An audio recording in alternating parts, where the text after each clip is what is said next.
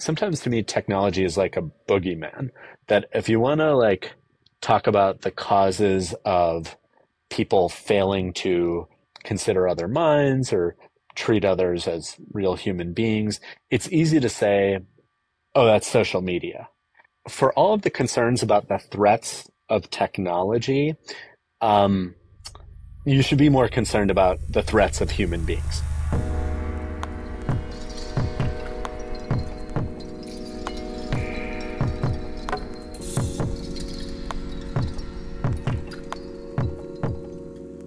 Hello, everyone. My name is Stephen Parton, and you're listening to the Feedback Loop by Singularity. This week, our guest is psychologist and professor at Northwestern University, Adam Waytz, who specializes in the study of technology, ethics, and how people think about the minds of others. In this episode, we take a wide tour across these many topics as we explore Adam's different areas of interest and focus. This often centers around the notion of demonizing technology in a way that often blinds us to the real source of our societal struggles, which is simply human beings. This leads to discussions around meaning, religion, echo chambers, ethical dilemmas around AI advancement, the differences between in-person and online interactions, and a whole lot more. And so without further ado, let's dive into it. Everyone, please welcome to the Feedback Loop, Adam Waytz.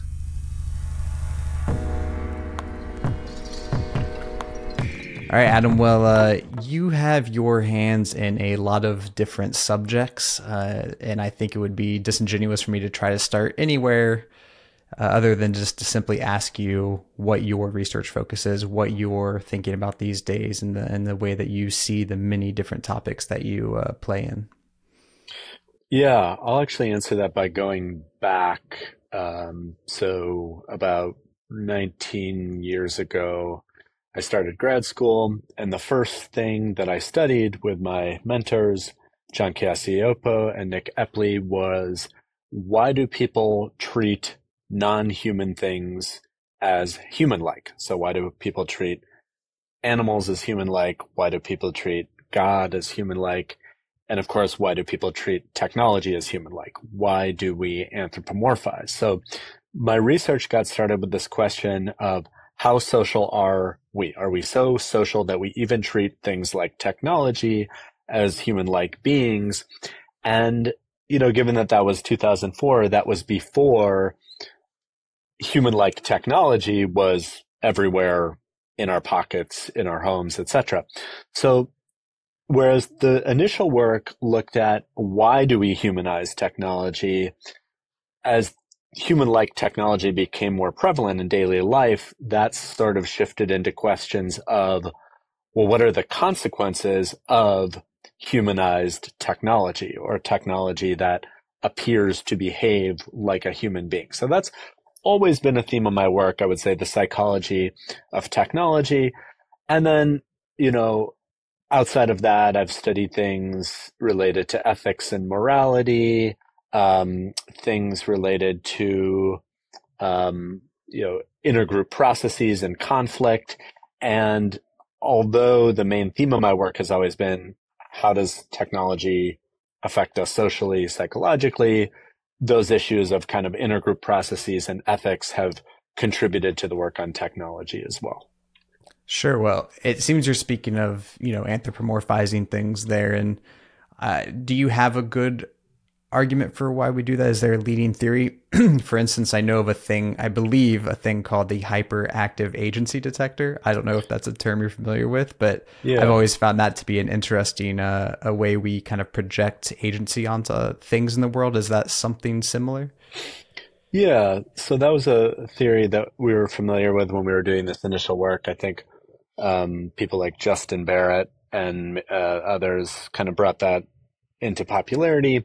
And that's, if I recall it correctly, kind of an evolutionary theory that it would have made sense for us to over impute agency onto the environment for our survival. The classic example is if you see an ambiguous figure that might look like a stick, it's better to treat it as something that might have a mind, that might attack us like a poisonous snake, rather than just to assume it's something like an inert object. So that's a more evolutionary explanation.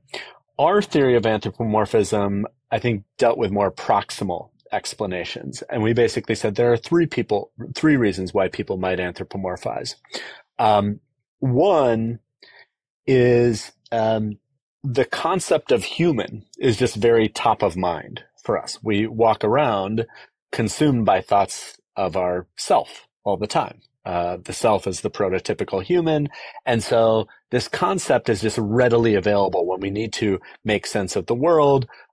We think human. And of course, we don't do that all the time, but to the extent that something resembles a human or brings the concept human to mind. So, a chimpanzee, which looks much more human-like than, say, a bumblebee, that's going to be more likely to be anthropomorphized simply because it's helping bring this concept of human to the forefront of our mind. So that's one cognitive factor, what we call, it's kind of a jargony term. We call that elicited agent knowledge.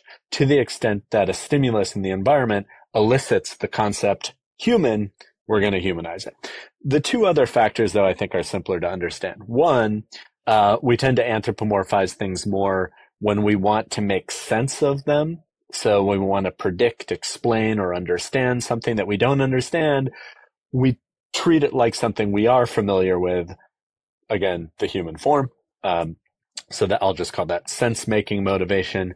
And then the third one is to the extent that we're motivated to have social connection. When we feel that social connection with humans is lacking, we might try to find that in other sources by humanizing non-human entities, including technology. So those are kind of the three main reasons.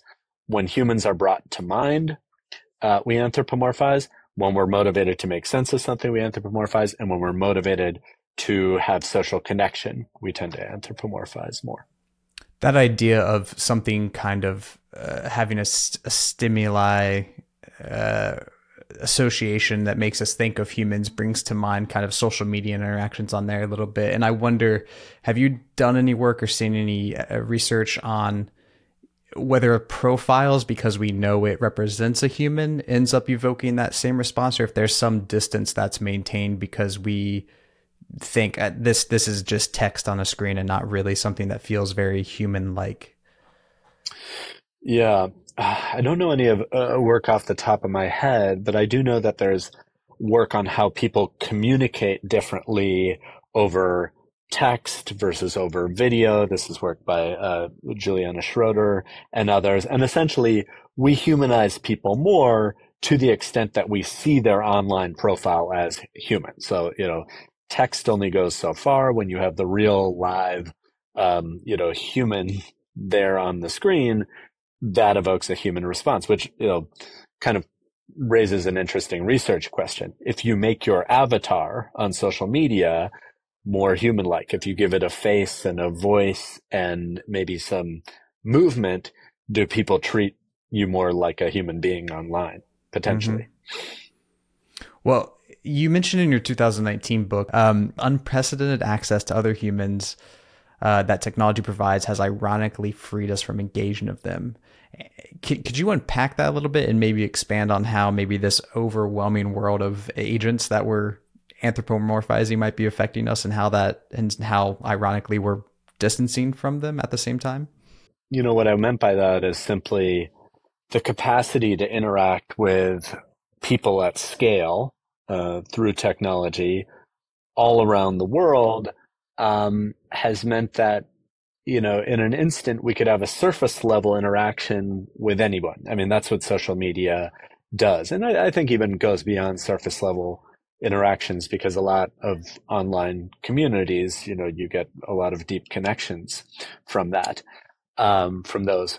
But I think whether it's a cause or just a correlate, what that means is those interactions have replaced deep in real life social interactions, which seem to be more satiating for social connection. So,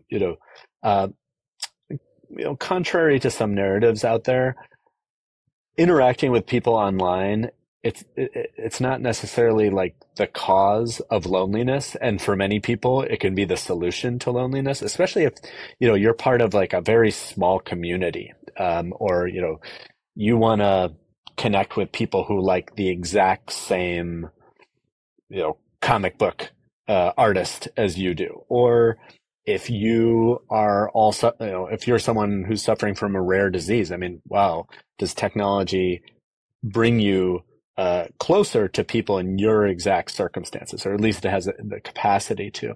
But at the end of the day, nothing really replaces in real life interaction. And I think that's where we get some disconnection, that interacting in a mediated way through machines means we have more disconnect from other people broadly.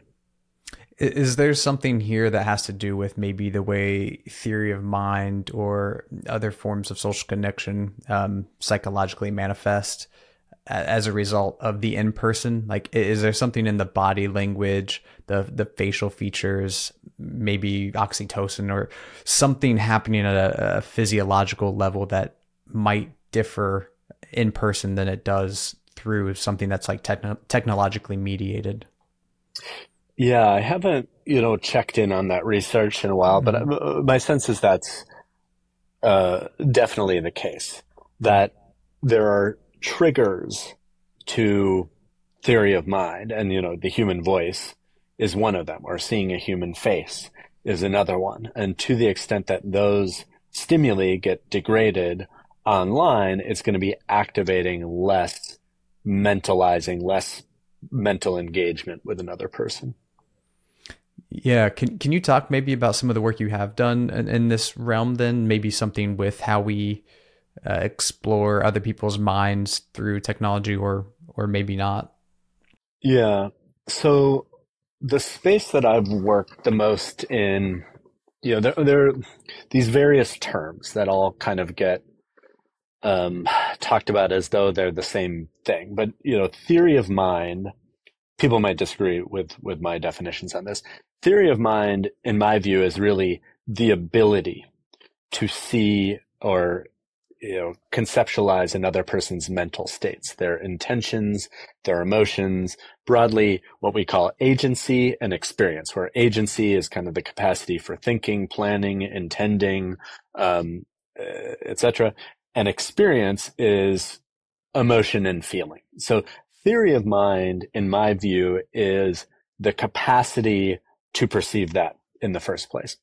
Then there's mentalizing, which is the process of perspective taking. Like understanding in particular, does Stephen prefer mushrooms on his pizza or, whatever, porchetta? Yeah. Uh, and then there's mind perception, which is really more the question of, does this entity have a mind or not? And it's not as simple as a binary switch. It's, to what extent am I perceiving this entity as having a mind or not? And that's really where my work has been primarily situated. So, because that's how we measure anthropomorphism. Basically, we measure anthropomorphism through the extent to which people perceive uh, a non-human entity, like a robot, as having a mind. And so we'll put people in different situations where,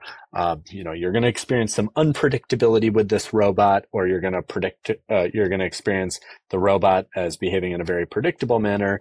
When you see the robot as unpredictable, does that increase your tendency to perceive, oh, I think this thing has intentions and consciousness and experience?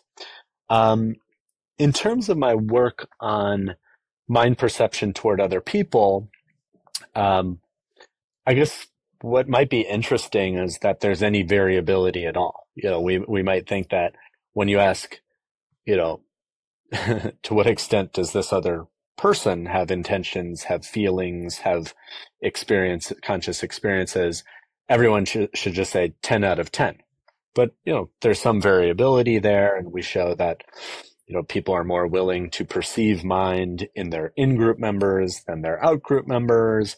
people are more willing to perceive mind in themselves when they see themselves as ethical versus unethical. And, there's a variety of other places where that research has gone, but kind of that's my space in the whole um, domain of theory of mind, mentalizing, mind perception, perspective taking. I'm sort of in the mind perception corner of that.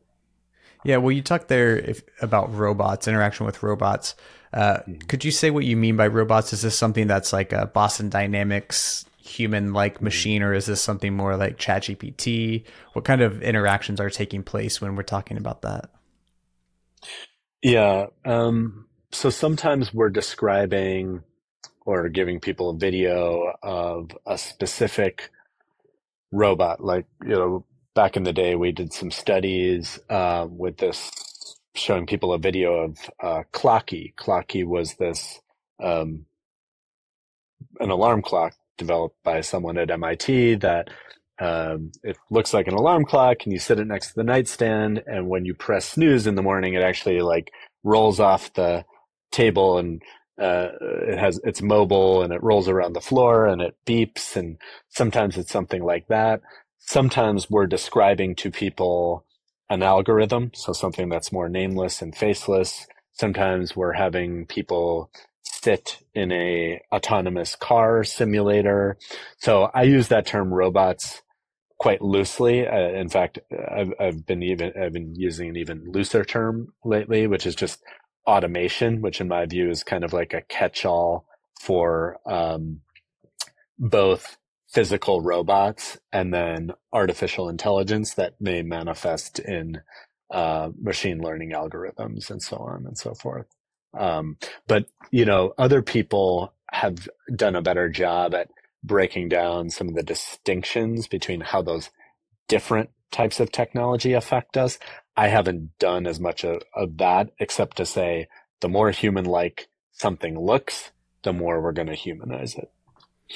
Yeah, I mean, does your work suggest, I mean, not even your work, really just your opinion. How do you think it's looking in terms of the relationships we build with our machines? Because a lot of people have, concerns about when you talk to Siri or something and you use an aggressive, angry, and kind of antisocial approach, that's something that you're kind of like cultivating within yourself, and it says a lot about who you are and how you treat people. Because we kind of we kind of say, hey, even though we know that's not a person, the fact that you're socially engaging in that way with that technology tells me that like I have questions about your ethics, about your morality, about who you are. Is there thoughts that you have on kind of how we're exploring that relationship currently? Yeah, it's fun to speculate. I mean, I think about, the other day I saw someone just really yell at their dog.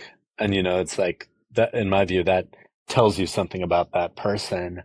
Um, it's interesting to think about, is this a way to implicitly look at people's personalities? How do they treat these bots? I was just experimenting with ChatGPT earlier today and was thinking, oh, I'm asking it to do something, to summarize something. Should I say please? Does that elicit a different response? What does it say that I don't naturally say please? You know, I think that's an area that's ripe for research. I know some people have started to experiment with that along the lines of, do people treat bots with different genders differently? So, there's a lot there. And I think it does say something about who you are, how you treat non-human entities as well. Well, let's maybe take the inverse of that in a sense. What are some of the ways you're maybe thinking about dehumanizing? I think you talk about the dehumanized worker in your book specifically, and maybe this is another angle as we become more technological, as we become more associated with people being represented by technology. Are we are taking away some of the humanness of people that we interact with? Yeah, I've kind of paused my work on dehumanization, although it's not ever like in my control about like what I pause or don't pause. It's just like an idea stops being generative for me. I mean, I think when I was writing the book, the idea was that the more separated we become from each other, and I mean psychologically separated, the easier it is to dehumanize another person. So if we think about, I'm sort of taking this as the premise. People tend to think of the self as the prototypical human. So the less you are like me, the prototypical human, the less human you are. And when you have the forces of technology and other things like income inequality or um, anything that kind of segments different parts of society, I think what that means is that you get in groups where everyone feels very self-like, and that might even enhance the humanization of people in our social circles. But anyone on the outside of that, it might increase dehumanization. So that's kind of my broad thought on that. Do you think that the technology can change kind of how we engage with consciousness because of that? And by that, I mean, if we are maybe seeing people go into echo chambers of things like social media, if they're creating their news feed, if they're having these self-affirming worlds that, like you said, the prototypical person that they are basically is what they decide to surround themselves with. How does this then affect our conscious ability to mentalize, to engage in theory of mind, to take that perspective of a person who we might consider an other or a member of the out group?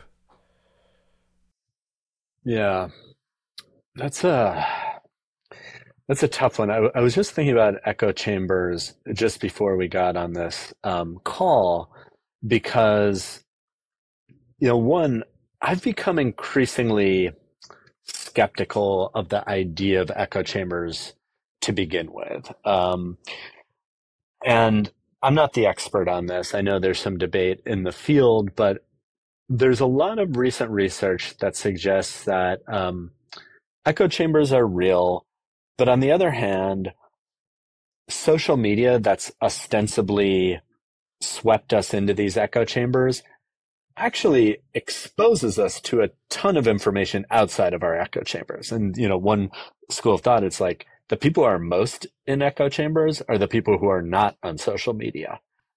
People, actually watching cable news. There's some work by Chris Bale on that. So, I've had this, I'm just kind of thinking through this with you in real time. I've had this back and forth in my mind about maybe this whole idea about echo chambers is overblown. That as much as social media segregates us, also what really segregates us is real life. Maybe the only time I'm really exposed to people who are not like me, ideologically is when I'm online. That's or I should say the primary time where I interact with those people. Then just before we recorded this, just today, a massive study came out in the journal Nature, which in my view is the best journal around, about it was like studying 24,000 people on Facebook around the 2020 election, and basically showed that yes, echo chambers are real, that most people kind of consume ideologically consistent content, but it doesn't have much effect on things like ideological extremity or what they call affective polarization. And so I just think about technology, and I'm going back on some of the things that I was thinking 4 years ago. Sometimes to me, technology is like a boogeyman, that if you want to talk about the causes of people failing to consider other minds or treat others as real human beings, it's easy to say, oh, that's social media. But first of all, what's behind social media? Human beings. And two, what if we took social media just out of the equation? Who's prompting people to get into echo chambers? what are, who's prompting people to consider those outside of your echo chamber as other? Well, it's human beings. And so I think, the short answer to your question is like, uh, do echo chambers affect the extent to which we see minds, see human outside of our echo chambers? Probably, but the longer answer is it's complex, and I think there are much other, not, I say many more forces at play driving people to see those outside of their immediate networks as less than human or less worthy of humanness. Yeah, well, you know, stepping away then maybe from that boogeyman aspect, are there some benefits in your mind to the way that current technology is kind of mediating or influencing, maybe amplifying um, positives of social dynamics? Yeah. I never thought that I would be like a technology apologist. Um, and I should disclose, I'm doing some work with Google right now, doing some consulting work with them on the positive side of trying to, you know, roll out some of their technology responsibly. The, yeah, the major thought I've had is that, and I've written about this in a forthcoming article with my colleague Moran Cerf for the Bulletin of the Atomic Scientist. The argument that we make is that for all of the concerns about the threats of technology, um, you should be more concerned about the threats of human beings. Like everything you want to blame technology for. Like I just gave the example of polarization from social media. When you look at these big statements about what are people concerned about in terms of AI, well, it's spreading misinformation, it's exacerbating bias, it's, breaching um, cybersecurity protocols. Humans, in my view, and this is what we write in our article, are the bigger threat in those regards. So, to the extent that I see technology as a positive, I mean, if we want to say technology broadly, I think technology can help people make better decisions. So, like, I have a colleague, Matt Grow, who has done some work on detection of deep fakes. And basically, the long story short is like humans alone are, not totally great at detecting what a deep fake is and what isn't a deep fake. And of course, by deep fake, I just mean like, a fake video of Vladimir Putin singing, Chuck Berry songs or something like that. So, humans working with AI, this is what Matt's research shows, outperform humans alone in detecting whether a video is a deep fake or not. So I think there's a lot of those examples. There are other examples in medical decision making where humans working with AI can make better decisions, more accurate decisions than, humans on their own. So I've actually come around to the point that we're a little too harsh on machines. And I think some of that by some actors is intentional. They would like us to think of technology as the problem rather than humans. And if anything, I'm seeing a lot more promise as to what technology can do. Yeah. Well, in that regard, as we kind of empower, I guess, AI to work with us and trust in it more, what are your thoughts around the ethics of technology in terms of, blame or maybe ethical alignment, how we treat the AIs that we're working with, any of these topics, really, just in general? What are you thinking about ethics these days? Yeah, I have. It's going to be disappointing. I feel like I don't have anything interesting to say. So I just got finished teaching 3 weeks of a 9-week class broadly about ethics in AI. Mm. And I'm talking about privacy. I'm talking about algorithmic bias. I'm talking about blame and responsibility. And I feel like I'm kind of just saying things that have been said before. And so what I've been doing, I'm like calling it my listening tour. I'm like, I feel like when we talk about ethical risks, the ones that we should be really concerned about haven't been talked about yet.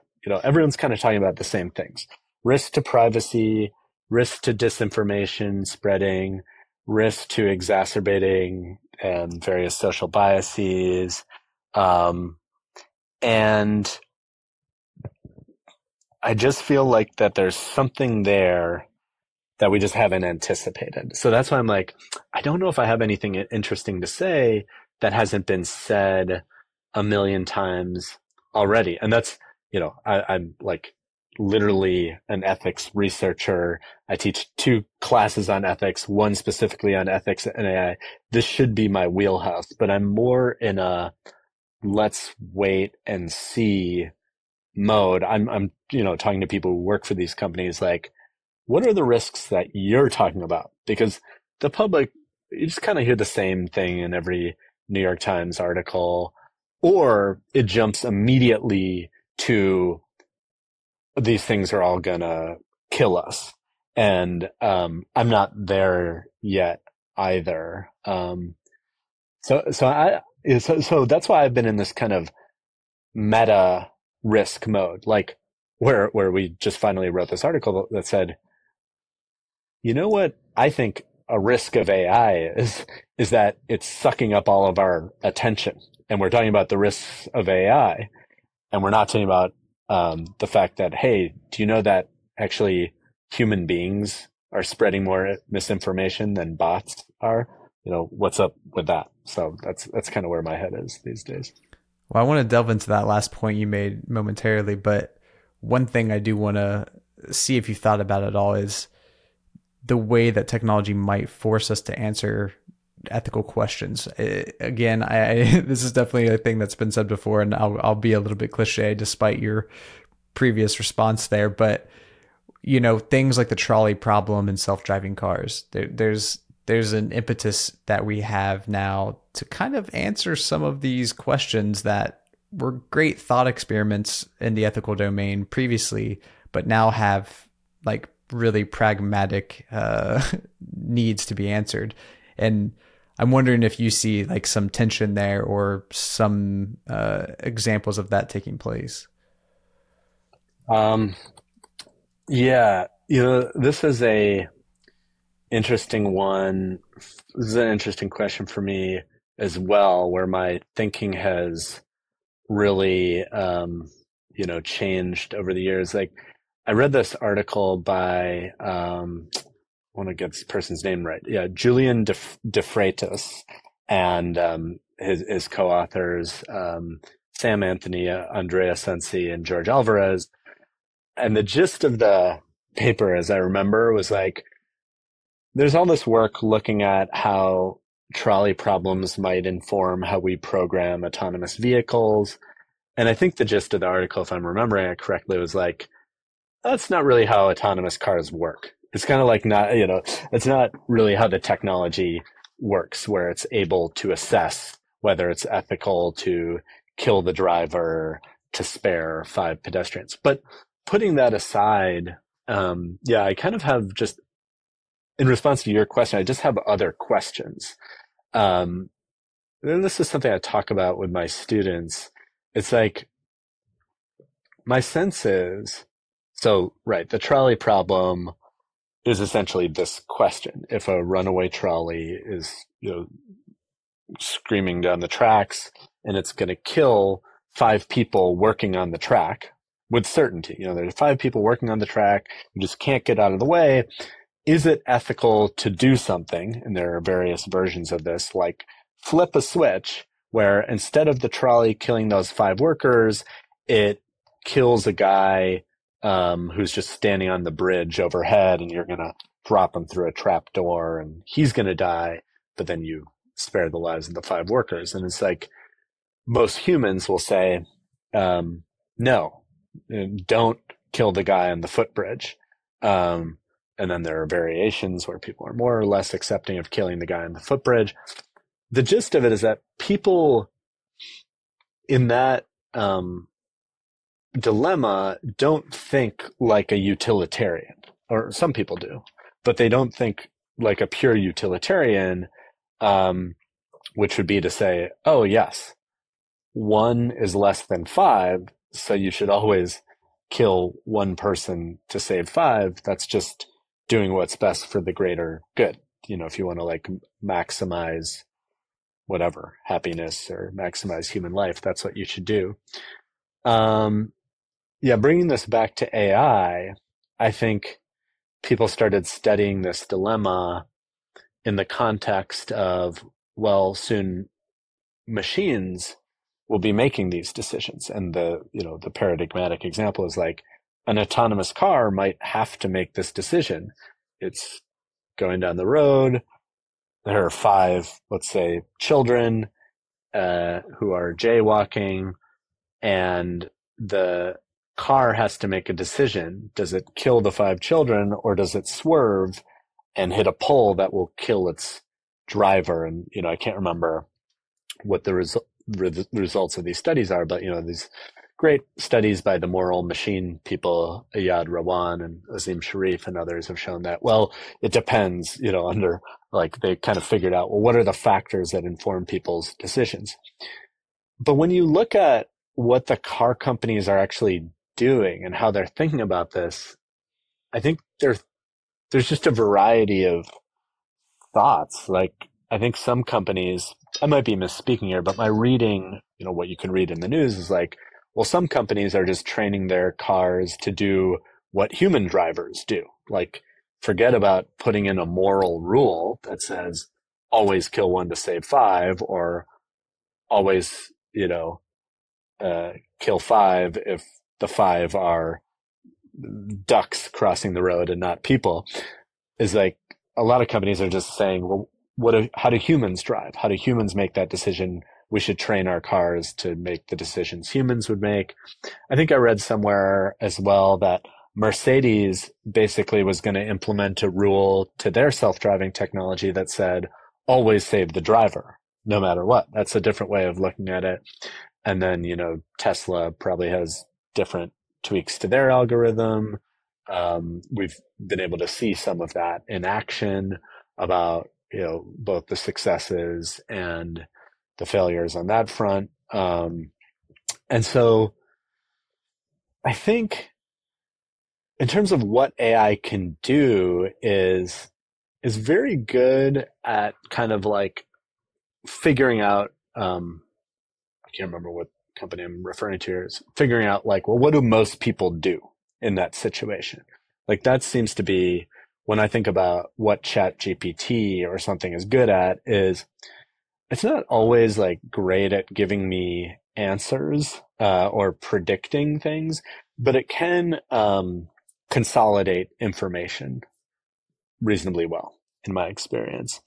And so that could be helpful. Say, well, what do people typically do? And then on the other hand, we might say, well, we don't want our cars to do what people typically do because there's way too many car accidents right now. So what if we tried something better? And that's where my kind of limited understanding of the technology limits me from saying, well, how would that work? I don't know. Right.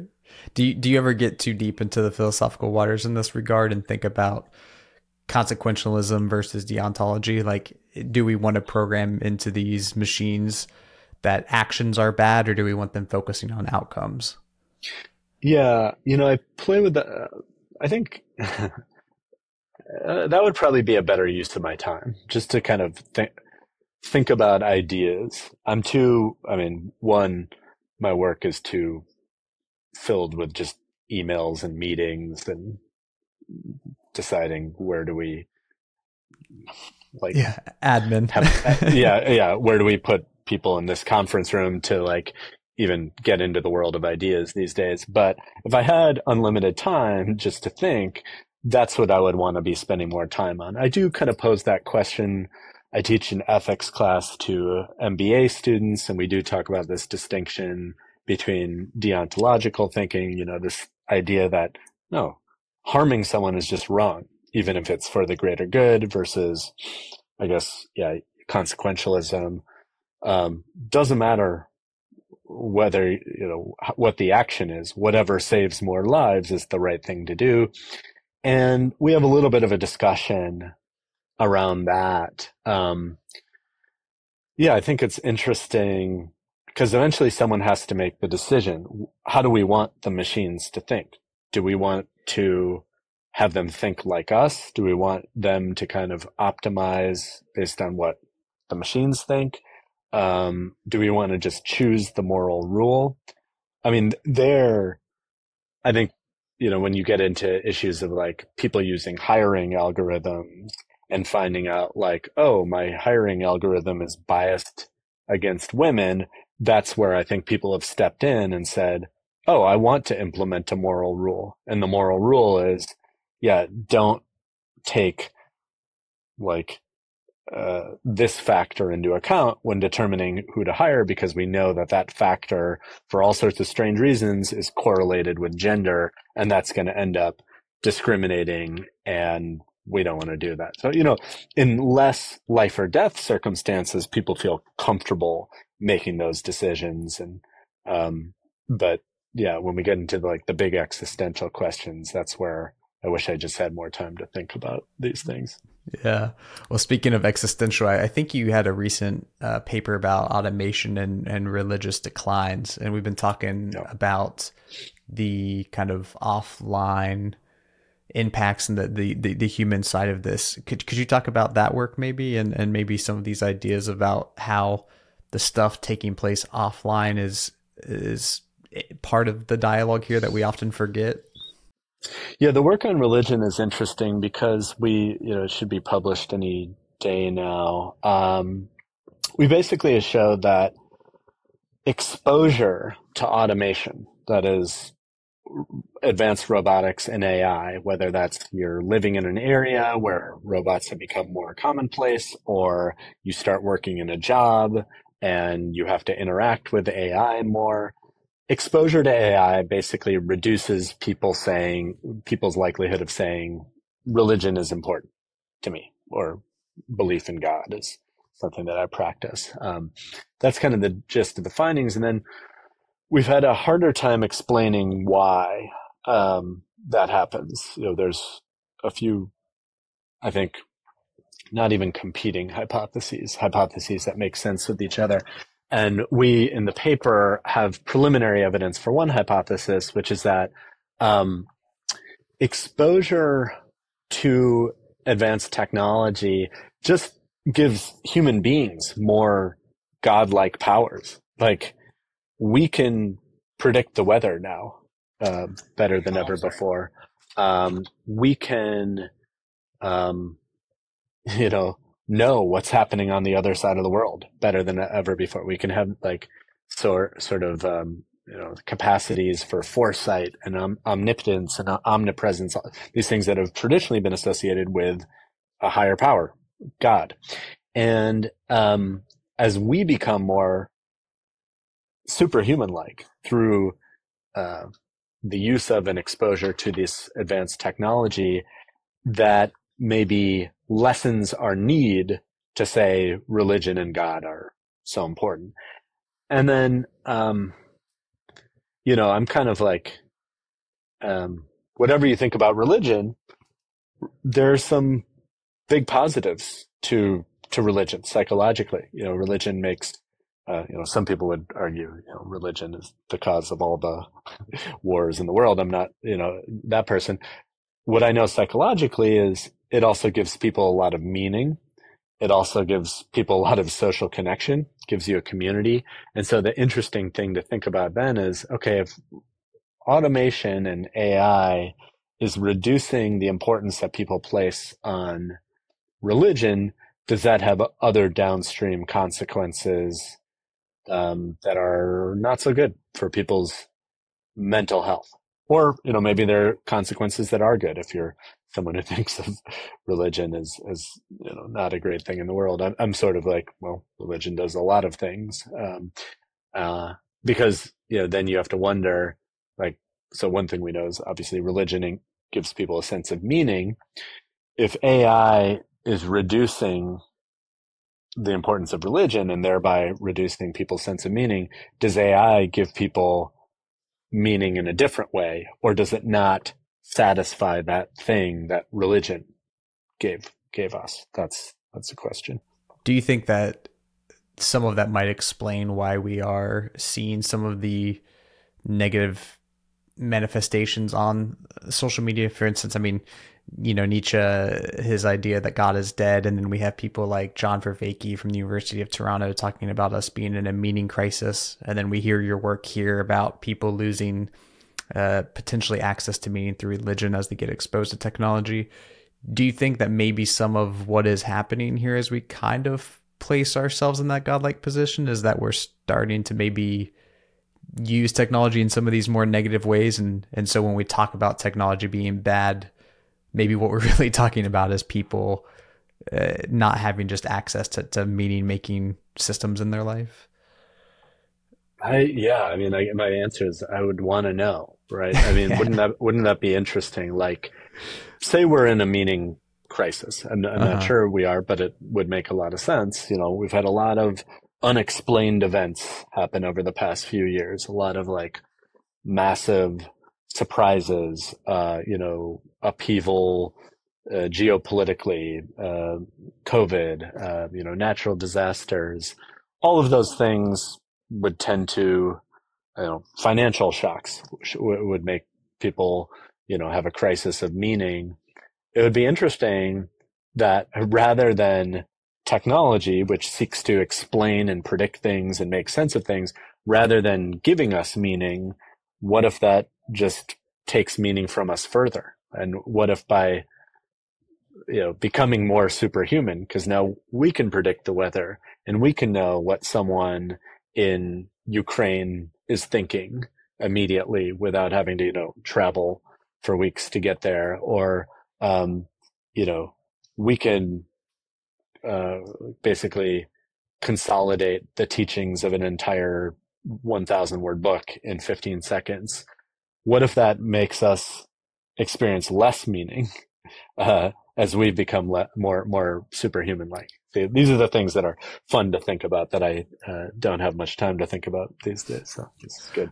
We're here to speculate a little bit. I mean, as long as you're comfortable with it, so that's okay. I mean, I do wonder if it's an inverted you a little bit in terms of its benefits, because I've had a lot of conversations lately with people about this very thing, about our increasing power, but that also now that things are becoming so possible to automate through things like the large language models, that people are losing some of their motivation. Like I know people who want to write books or create paintings and stuff, and I'm like, I kind of doesn't feel as meaningful to do those things anymore when I know somebody can type a prompt. And it feels like we've already kind of maybe passed that phase of the benefits of our godlike power and are now kind of like, well, shit, now I'm inferior again.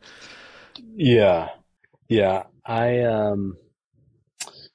Um, this is a big topic for me because, in my book, I also write about how people derive meaning from things that they believe were created by other humans as well. Like even something as simple as like a coffee mug.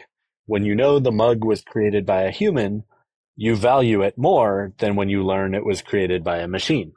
And so as everything becomes more automated, even our ability to create art, do we start devaluing those things? Do we start seeing less meaning in them? And does that, contribute to a meaning crisis? Um, my guess is yes. Yeah. Yeah. Well, what I'm taking away from this conversation is we need to get you out of admin and get you playing with some ideas. Yeah, yeah, that was, what I thought academia would be. And, it'll come back, I'm sure. Fair enough. Well, as we come to a close here, then, letting your mind free a little bit, what are some of the things that maybe looking forward you're most excited to think about, or maybe technologies that you think hold great promise or maybe great peril? Like, what is your kind of big picture looking forward these days?